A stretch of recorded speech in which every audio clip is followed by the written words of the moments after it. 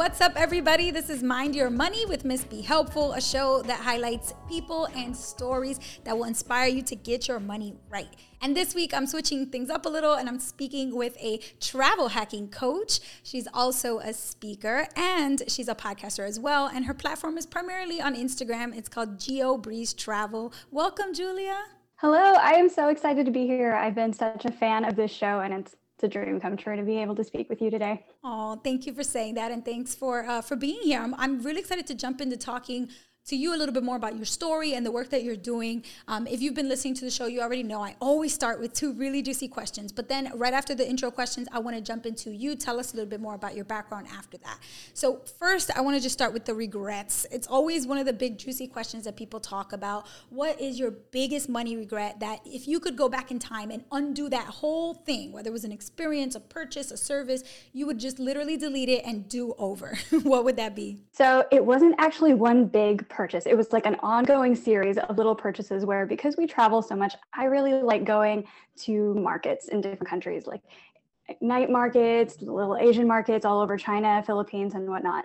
And it always just feels so good to get some like cheap thing where you're like, oh, look, I have the Chanel purse, but it's a knockoff and I got it for $20. And I did this over and over again. And I cannot believe how poor quality some of these things were. I'm pretty sure I bought some perfume that they just put dirty water into a pretty bottle and it smelled awful. I had a bag that it got rained on and then the strap just fell off because the glue melted in the rain. We've had wallets that just came apart as soon as you put credit cards in it, sunglasses that like the lenses popped off like straight off of my eyes. And like at the time, it never seems that bad because you're like, oh, these are $5 sunglasses, a $20 purse. It's not bad.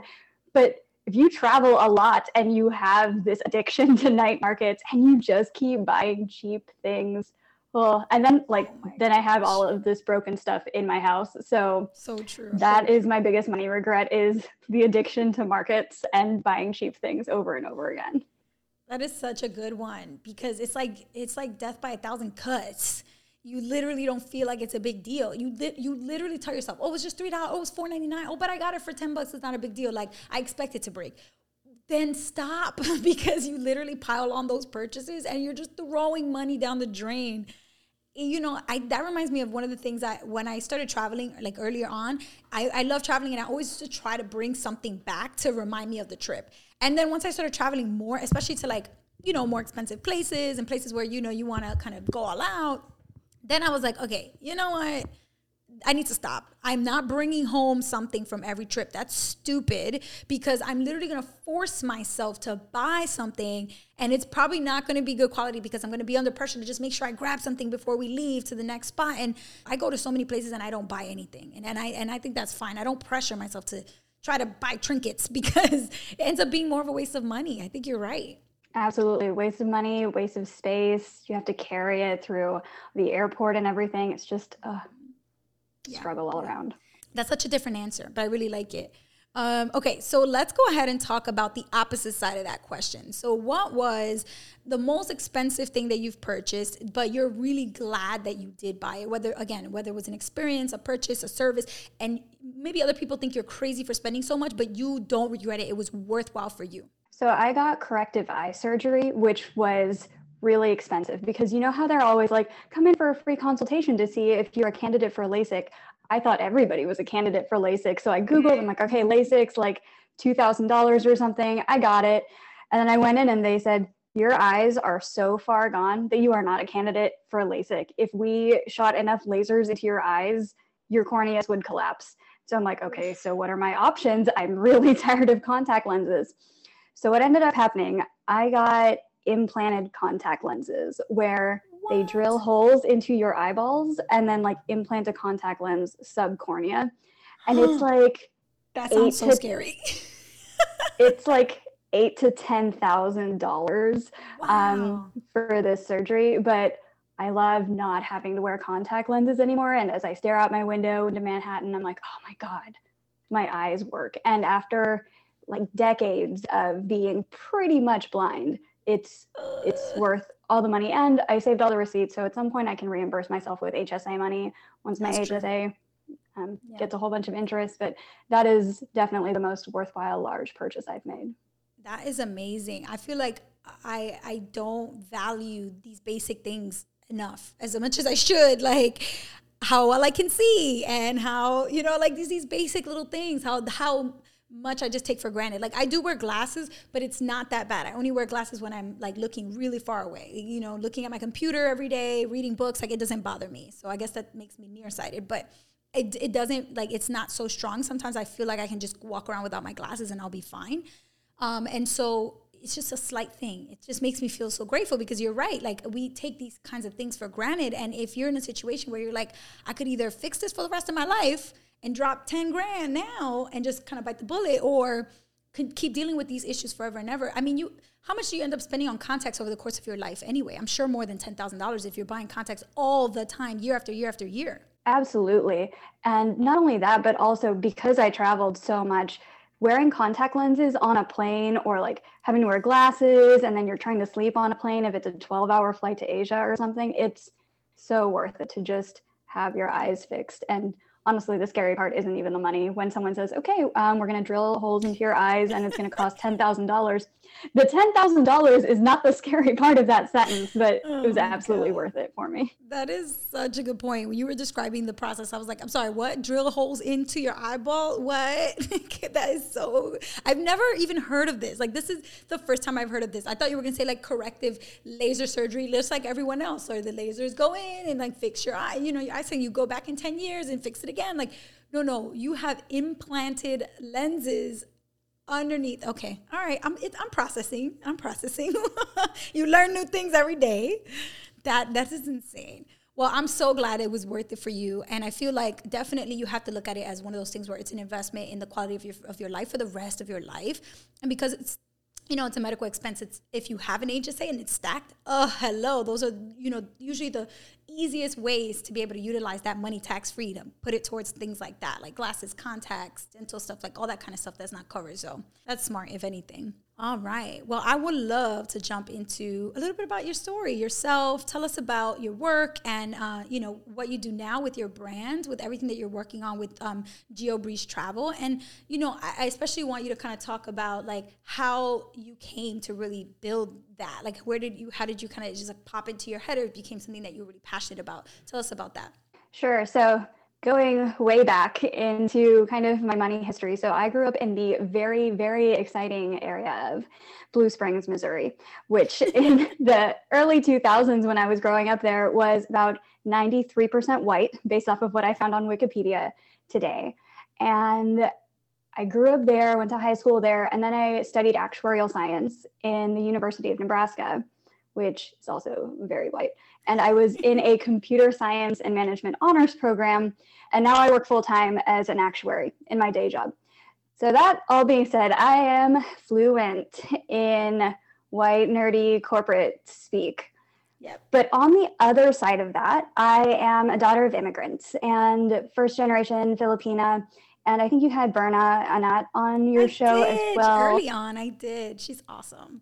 She's so amazing. And I have never related to anything more than when she was describing the Filipino frugal flex, where you are constantly on this pendulum of what the correct money message is of, do you have to look fancy or do you have to save a lot of money? And you have to be bragging about things, but are you bragging about having a new Gucci purse or how much you didn't spend on that Gucci purse? And there were a lot of conflicting money messages growing up, and just being someone who didn't really belong in the community you grew up in, you're like, okay, I don't even know how to talk about any of this to anybody.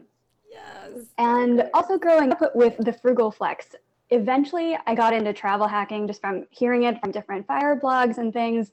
And I feel like travel hacking was the ultimate frugal flex, where I was like, we can travel in luxury and stay at all of these fancy hotels for pretty much nothing. And this is everything, like the epitome of what Filipino girls are, or Filipino people are just taught to do. And so we started getting into travel hacking from reading about it in different fire blogs. But I had the same reaction to it that a lot of people have, which is this sounds really scammy because it has the word hacking. Yep. And it has credit cards in the same description. So we were treading very softly, my husband and I. We got 2 credit cards, and then had the sign-up bonus points, and we're about to take a trip to Morocco, where we had just booked a tour guide to take care of our transportation, our hotels, our excursions. And then suddenly he had to cancel on us 20 hours before we boarded our plane to Morocco. Why? And we had just gotten our sign-up bonus for our credit card. And so I called American Express and said, hey, I have these points. Can I get a hotel with these? And they said, yep, that's what it's for. You can have 4 free nights in the Casablanca Sheraton. And then once we got there, they were all like, oh, thank you for being a loyalty member. We have given you a free upgrade. You have access to the club lounge with free breakfast and everything. And it was just an incredible experience. And from then we were hooked. And I was looking into what are ways to get even more points and miles, and came across all of these articles about, well, if you open a small business, you qualify for all of the business credit cards. And I thought I had to open like a full-on business. I didn't realize you could get business credit cards with just things like if you have a Poshmark store or an eBay store or something. That's they're right. Much easier to get than what I thought. So I said to myself, I'm just going to open a travel agency on the side of my full-time actuarial career just so I can get more points and miles, which was completely over the top and not necessary. But that's how GeoBreeze. Yeah, that's how GeoBreeze Travel was born. It started off as a travel agency. I did not like booking travel agent type of travel for people because, one, all of the portals that I had access to were just not that good. The deals were not that good. And most of the time I just told people, okay, here's how to actually get this trip just for free with a couple of credit cards, sign up bonus points. Right. And then the pandemic hit, and then I just didn't need to do any travel agent work at all anymore because nobody was going to travel. So then I pivoted at that point and talked more about, hey, is it still worth learning about how to use points and miles right now, given that we can't travel? And the answer is yes. It's a really good time to just start learning about how to bank up all of these points and miles so that eventually when the world does open up again, you have all of this stuff saved and you do not have to just pay money, because I'm pretty sure that a lot of the airlines are just going to price gouge us when the world opens back up because they need to recoup that money. But if you have points and miles saved up, you can save yourself a whole bunch of money on vacations. Oh my gosh, brilliant. That is brilliant. And I think like people listening, if you have never done travel hacking, if it sounds intimidating, like I promise, like that's why like this point, Julia, that you made is so true of like taking this time now and literally just like thank the universe that you have this time, because you're not actually traveling so you can just learn, literally just learn, just start following people like Julia, just start going online and reading blogs, just start literally watching videos about how people do this. There's so many YouTubers out there. There's so many channels and blogs and all kinds of resources. Like if you're just learning about it now, when things open up again and you've already prepared yourself with, you know, some miles and points, like then you don't have to start. You can just go. Like it's like instead of having to prepare, you can literally just start traveling while everyone else is like trying to prepare and like trying to save because they haven't been. It's just getting a head start is so smart. And I definitely like, I want to know more about just like the travel hacking process, because I know that there's people that are so deep into this where they have like spreadsheets, like multiple spreadsheets, and all the different credit cards are in different, you know, sections of the spreadsheet with all the different points, the miles, and what they have to do and how much they have to spend by when and all. And in that sense, that does stress me out a little bit. And I'm the kind of person I have like 2 cards that I mostly travel hack with, and it's just my JetBlue card and my Capital One Rewards. Like those are the 2 where I get all my travel benefits, and my boyfriend has to chase Sapphire, so that helps us a bit too. But for me personally, I just keep it simple, and wherever I'm loyal to, I fly JetBlue a lot, and so I got the JetBlue card. Like I try to keep it the very simple way of travel hacking. So I want to know, like, what level are you? Are you guys in it, where you have those spreadsheets set up, or is it like, okay, it's really not that deep, you can do it in a simpler way, like this is how? Me personally, I am in it, and I am past the spreadsheets, where one of the things that I tell people is do not have spreadsheets, because you know that you've really leveled up when you realize there are apps that people have already coded where you don't even have to use these spreadsheets. Some of my favorites, if you don't know what card to use and you're like, I have 17 cards now and I never remember which one to use for restaurants or anything, there's a free app called Card Pointers. You just tell it what cards you already have. You don't even have to give it any of your personal financial information. Wow. And the app will just say, like, what are you buying today? Here's the card that you want to use, so you get the most points. Oh, love There's that. another app called Award Wallet, and it just tracks how many points you have in each of your accounts. So you don't have to like log into 15 things each time. And so we are in it enough to where I am past spreadsheet mode. And I'm like, all right, I have Yes. curated tools to make my travel hacking life so much easier. We have 17 cards. We don't travel much anymore, obviously, but Where you going, girl? Where you going? You ain't we going nowhere. yeah, but we normally would take 4 international trips each year. Yeah. Normally would get a lot of it for free just through points and miles.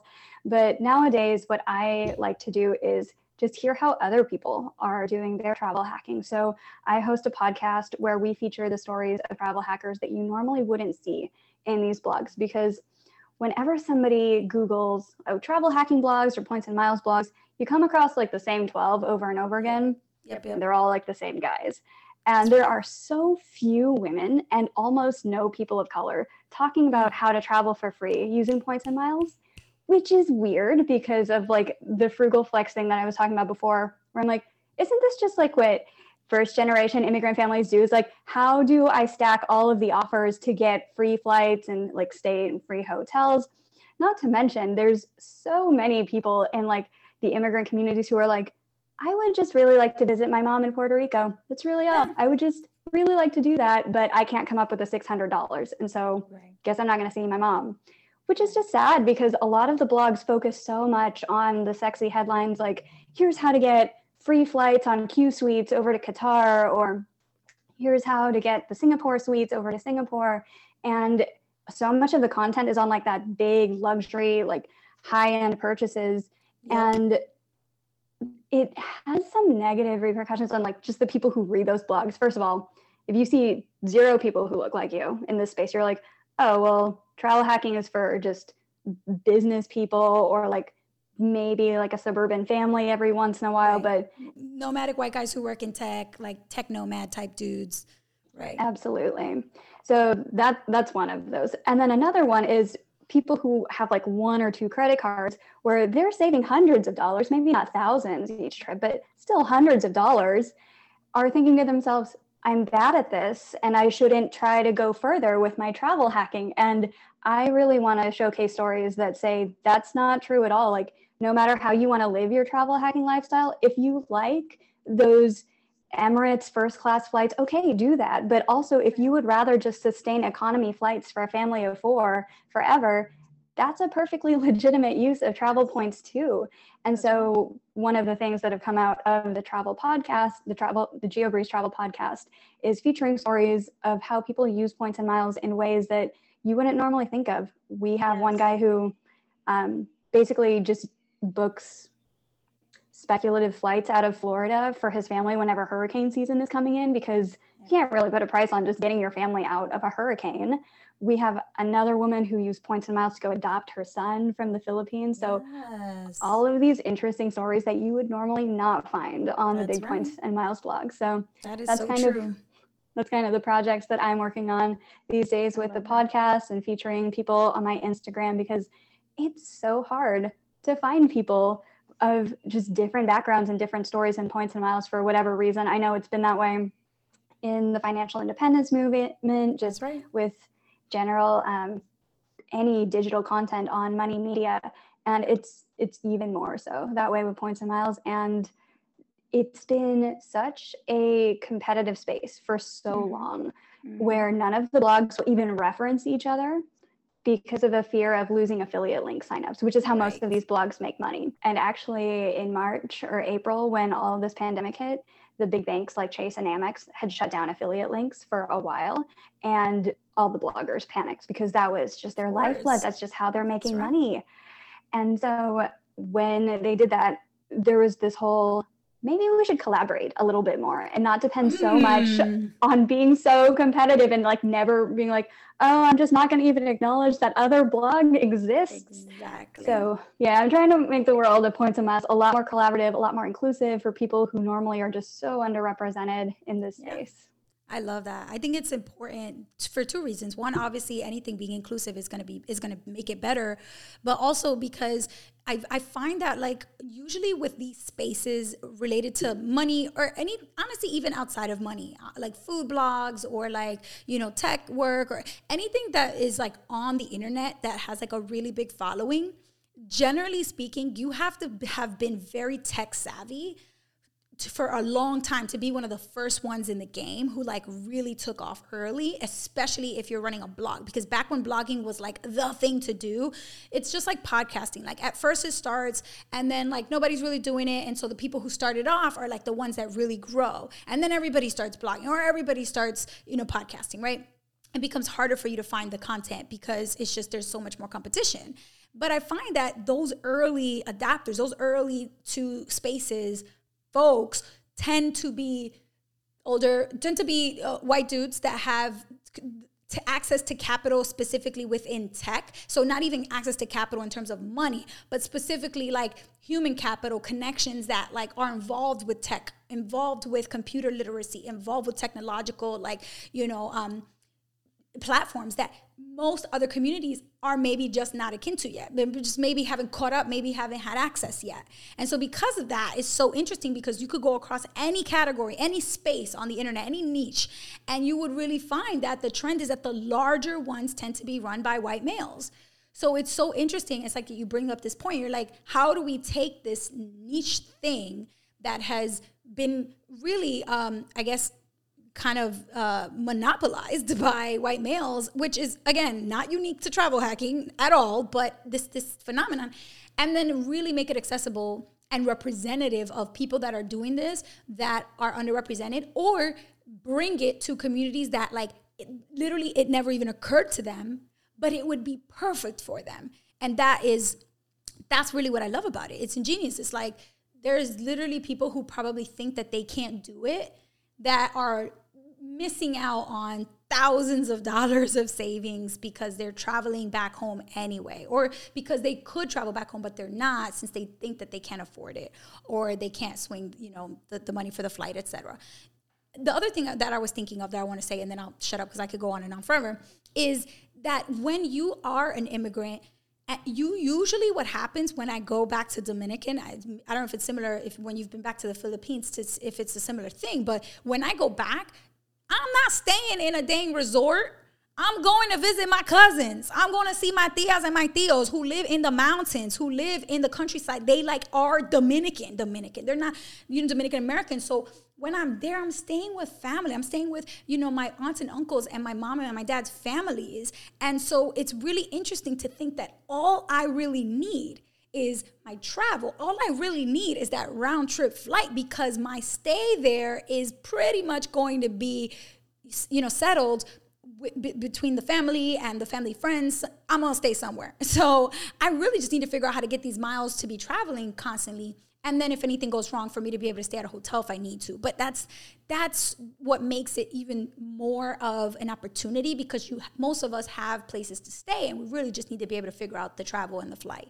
That's such a good point too. And one of the things that I keep telling people is be very specific on what kind of travel hacking you want and you need, because if all you need is flights, all of that overwhelming information about, oh, here's all your different hotel programs and here's all the different cards that get you free nights at hotels and upgrades at hotels and this different status, and you can status match. You can just ignore that entire piece of information for now. And it helps you to get where you want to go so much faster and so much more effectively if you can focus that way and instead say, I need free flights. And here's the airlines that fly from my home airport to the Dominican. And here's how many points I would need to get a free flight. And here's the cards that I need. That's like 4 steps instead of, okay, here are 30 cards. Let me read through the specs on all of them. It feels really overwhelming. So being specific on what you want really, really helps that process. Yeah, brilliant. I mean, that makes so much sense. And I think the more specific you get, the more resources you're going to be able to find, because you're not doing some general Google search. You have these very specific keywords that you're searching for, and it's going to take you exactly to where you need to be. Okay, so tell us about like starting this whole, like, I guess started as a travel agency and then later became more of a platform. But you have over 5,500 followers on Instagram, which is amazing for you to grow so quickly when it sounds like this was something that kind of you started just to be able to kind of do it yourself. But then like you decided, no, this is a platform that is more than me and my husband getting some free trips. It's really like this community that needs to access this information. How did you make that shift? Because it sounds like it started as just you, but now you're like really adamant about making this inclusive and reaching underrepresented folks. Like that's a big commitment, because most people like to keep their stuff on the down low, like keep private about their stuff. And so what convinced you to really make that leap and make it public? Yeah, so I was looking into, okay, if I wanted to be a well-known voice in travel hacking so that people would be able to find me and say, oh, there are people who look like me, or at least not a white man in this space, what would it take for me to get that much exposure? And it takes a lot of blog writing, a lot of SEO work. It takes so much. And it takes a lot of research too for me to be able to pump out content that quickly. A lot of these big blogs have staffs that I definitely don't have a staff. I have this as my side gig, and I have a full-time actuarial career. So instead I thought, what if I can just pull the stories from the community, because everybody has these stories that aren't being told. And what if I tell those stories and instead use the platform to elevate all of this other content that people just don't have access to? Because a lot of people who want to have like guest posts on their blog or like people on their podcast, they're like, oh, well, we can't really represent you unless you have 10,000 followers or more so that we can like get the audience and the podcast even more. And I'm like, gross. We have featured people who have like 200 followers, 500 followers on Instagram. Like, you have good content, and like you spent more of your efforts getting points and miles than growing an Instagram following, and it still adds so much value.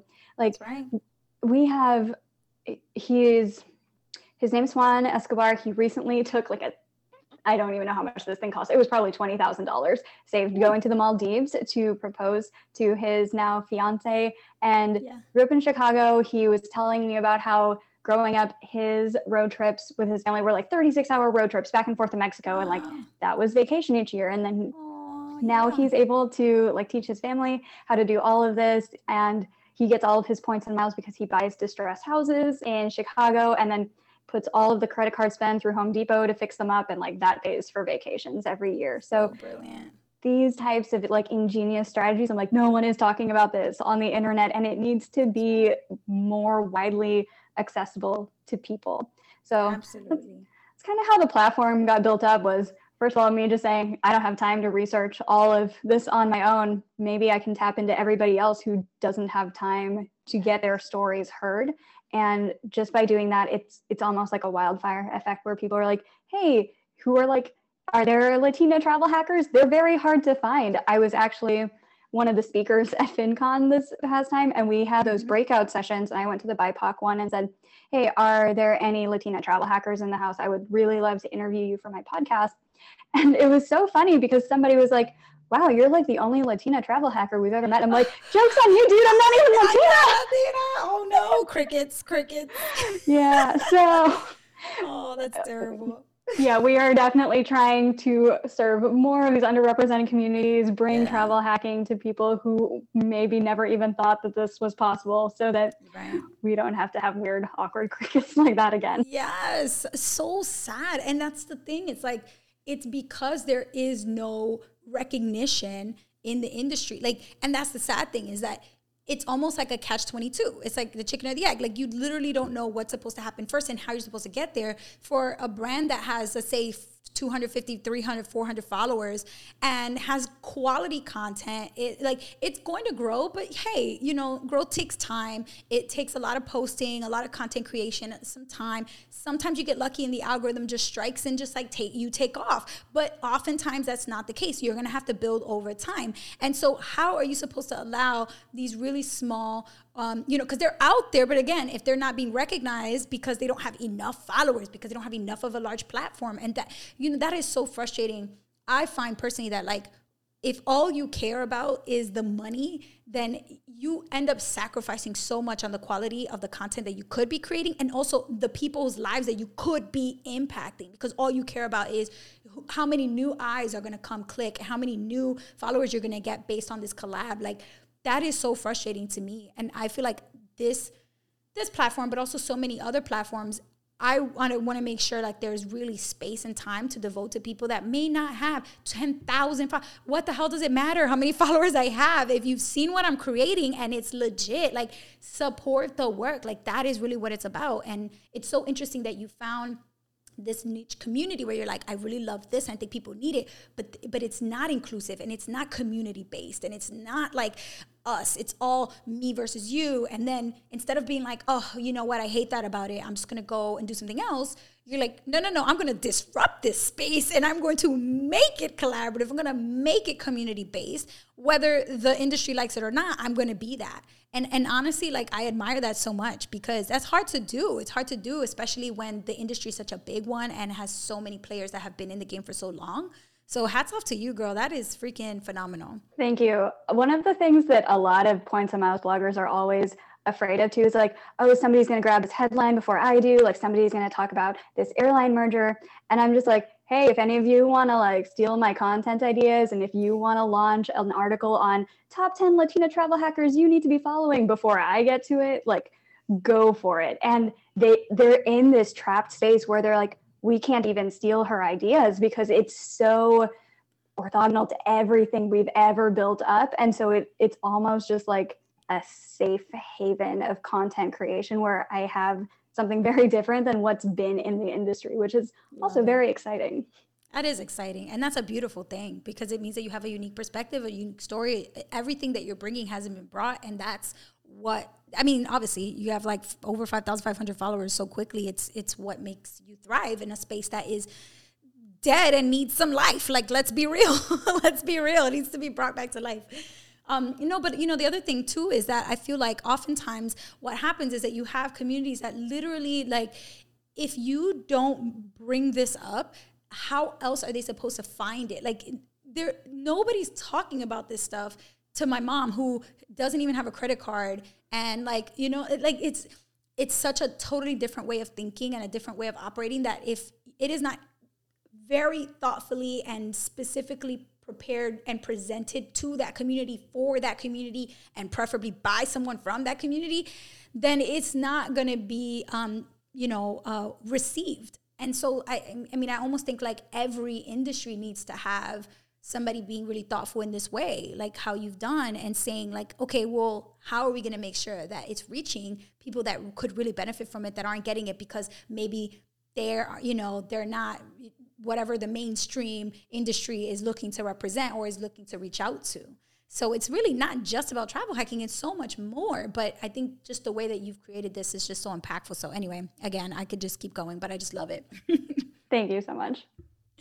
Cool. So I'd love to hear a little bit more about just kind of like the specifics of your maybe upbringing. Like what was it then that kind of made you feel like, okay, money and being able to like spend money, even if it's for travel or for something else, is something that like people have to talk about more? Because I know with the brand, it was a specific purpose for talking more about it, but I just feel like usually anything related to like saying out loud to people that you have 17 credit cards must make some people think that you are absolutely crazy.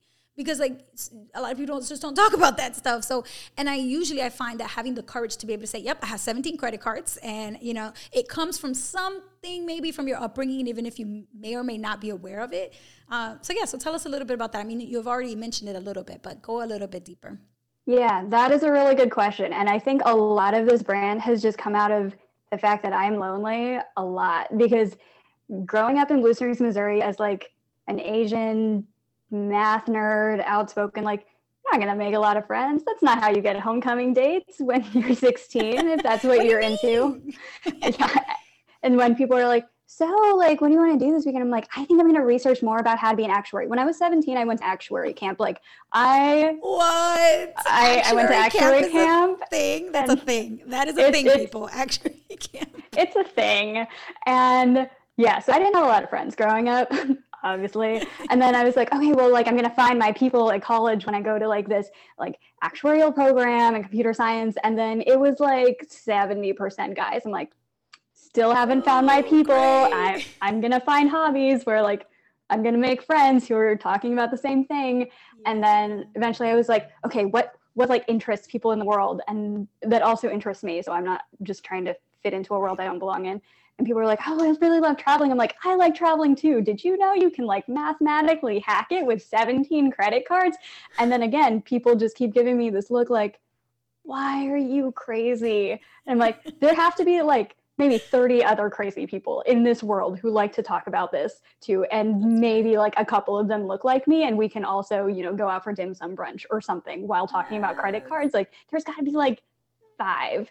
And so I think a lot of this just stems from like the childhood of, it is really taboo to talk about money or like numbers or credit cards or anything. And so if you have the interest to talk about personal finance and you look around and you're like, this is a really lonely interest and nobody wants to talk about this with me, just building that community is so helpful too. That's also, so I host monthly meetups for the podcast community for the listeners and the featured guests. I'll just trade different travel hacking tips, and people are like, all of my friends, whenever I'm ever like, hey, you guys want to like travel hack a trip to Miami, we can all get these free flights and hotels. All you need to use is my referral link. And then here's how credit cards work. And then their friends are like, I would rather pay $600 to not have this conversation right now. And it's so weird to people who are really into the travel hacking game. So yeah, just going way back deeper, a lot of this just came out from the fact that I grew up lonely as a lonely math nerd without anybody to talk to, because we don't talk about money enough in just normal everyday society. That's true. We don't. We really don't. And it's so funny because, I mean, growing up, I got to say, I was a math nerd myself, and I had a lot of friends that were math nerds, but it never occurred to me that I could be an actuary.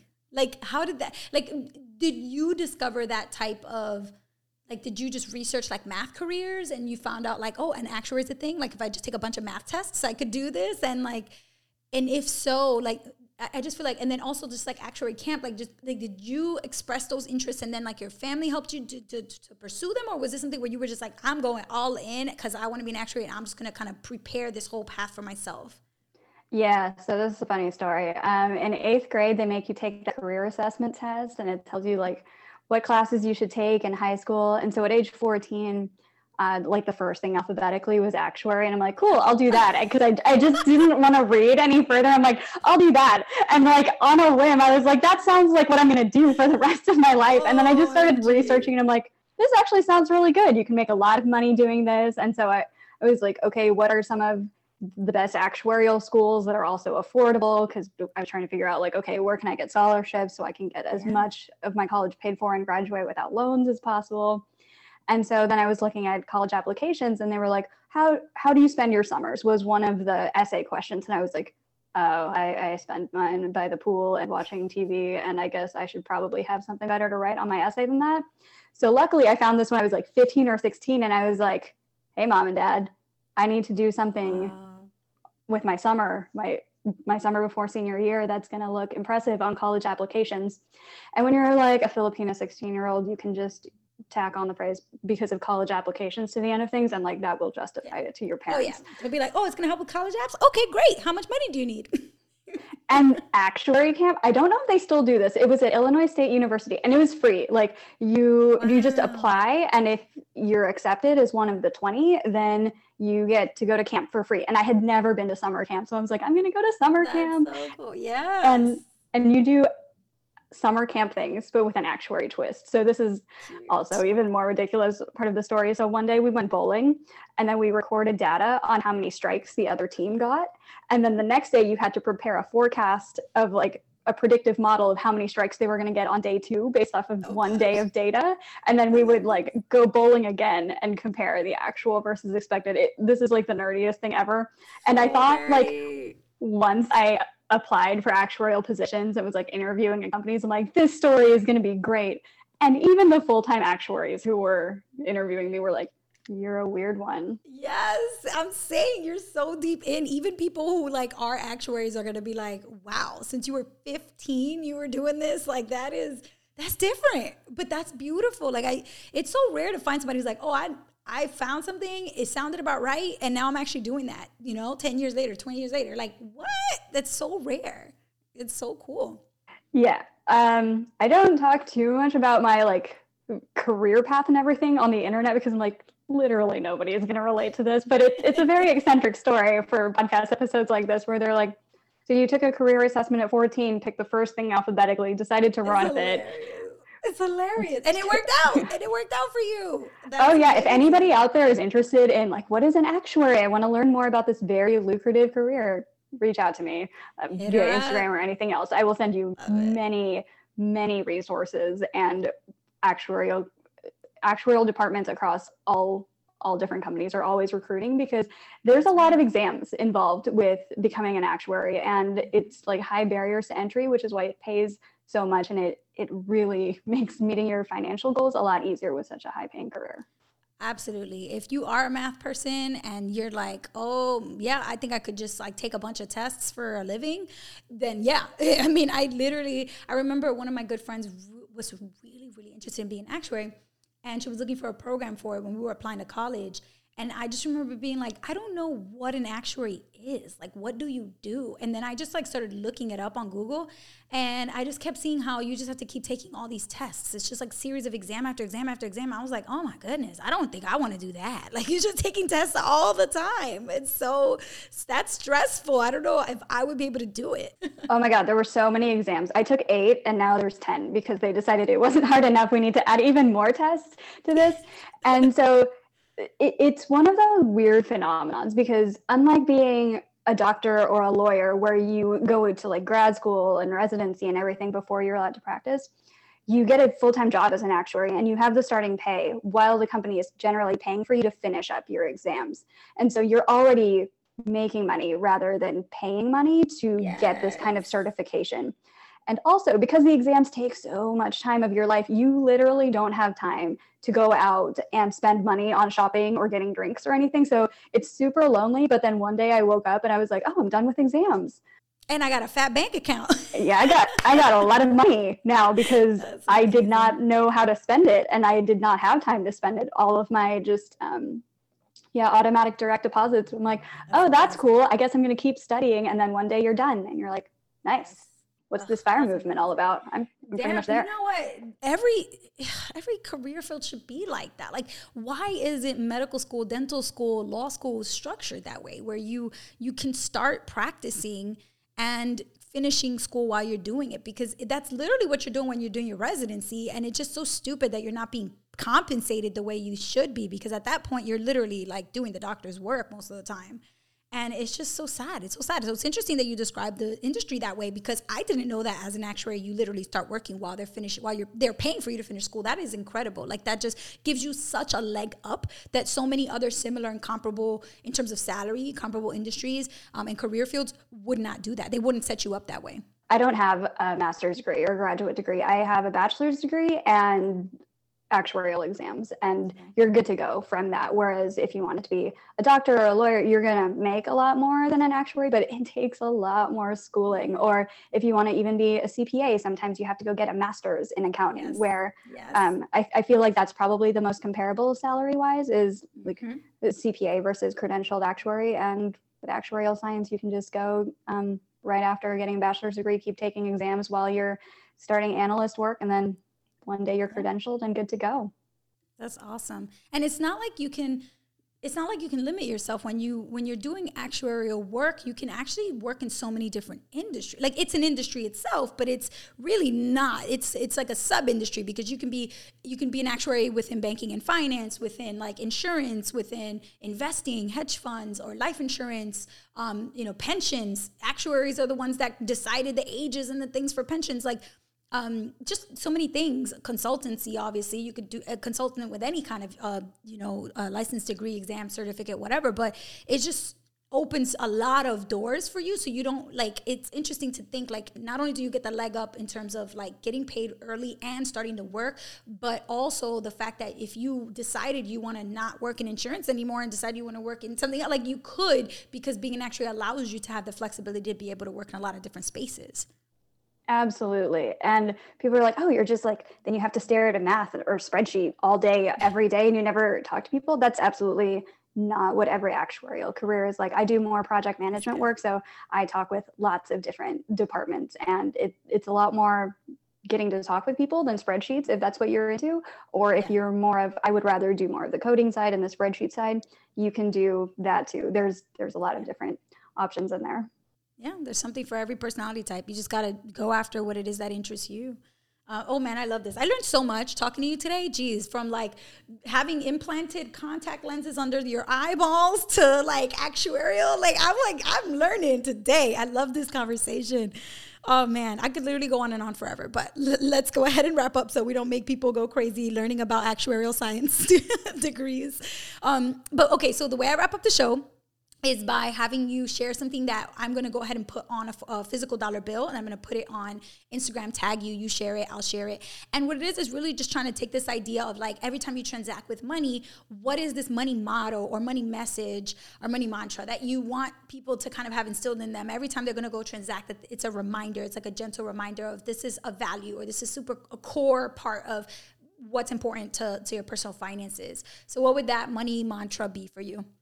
My mantra would be ask bigger questions, because I see so many like financial graphics that are like skip more lattes and stop eating avocados. And I'm like, or, like ask questions about how do you improve your tax situation, or should you move to a place with like either lower taxes or better rent, or like how can you take advantage of employee or employer offerings like 401ks or something like that. Yes. So ask bigger questions. Even with travel hacking too, people are like, should I use this card that gets 3 points per dollar, or this one that uses 4 points per dollar, but I don't use it as much? I'm like, why don't you instead ask yourself something like, how do I status match from one card and get status at multiple hotels?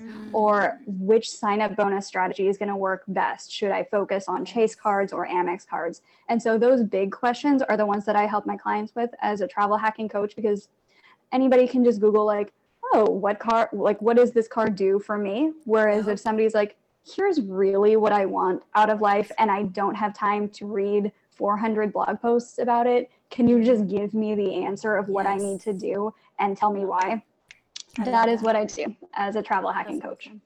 That's amazing. Well, I am definitely going to be checking out your podcast because I haven't heard it yet. And just you describing it makes me so interested to hear some of these incredible stories. If you're not following Gio Breeze Travel on Instagram, you got to go follow and definitely support this work. I mean, it is incredible what you're doing.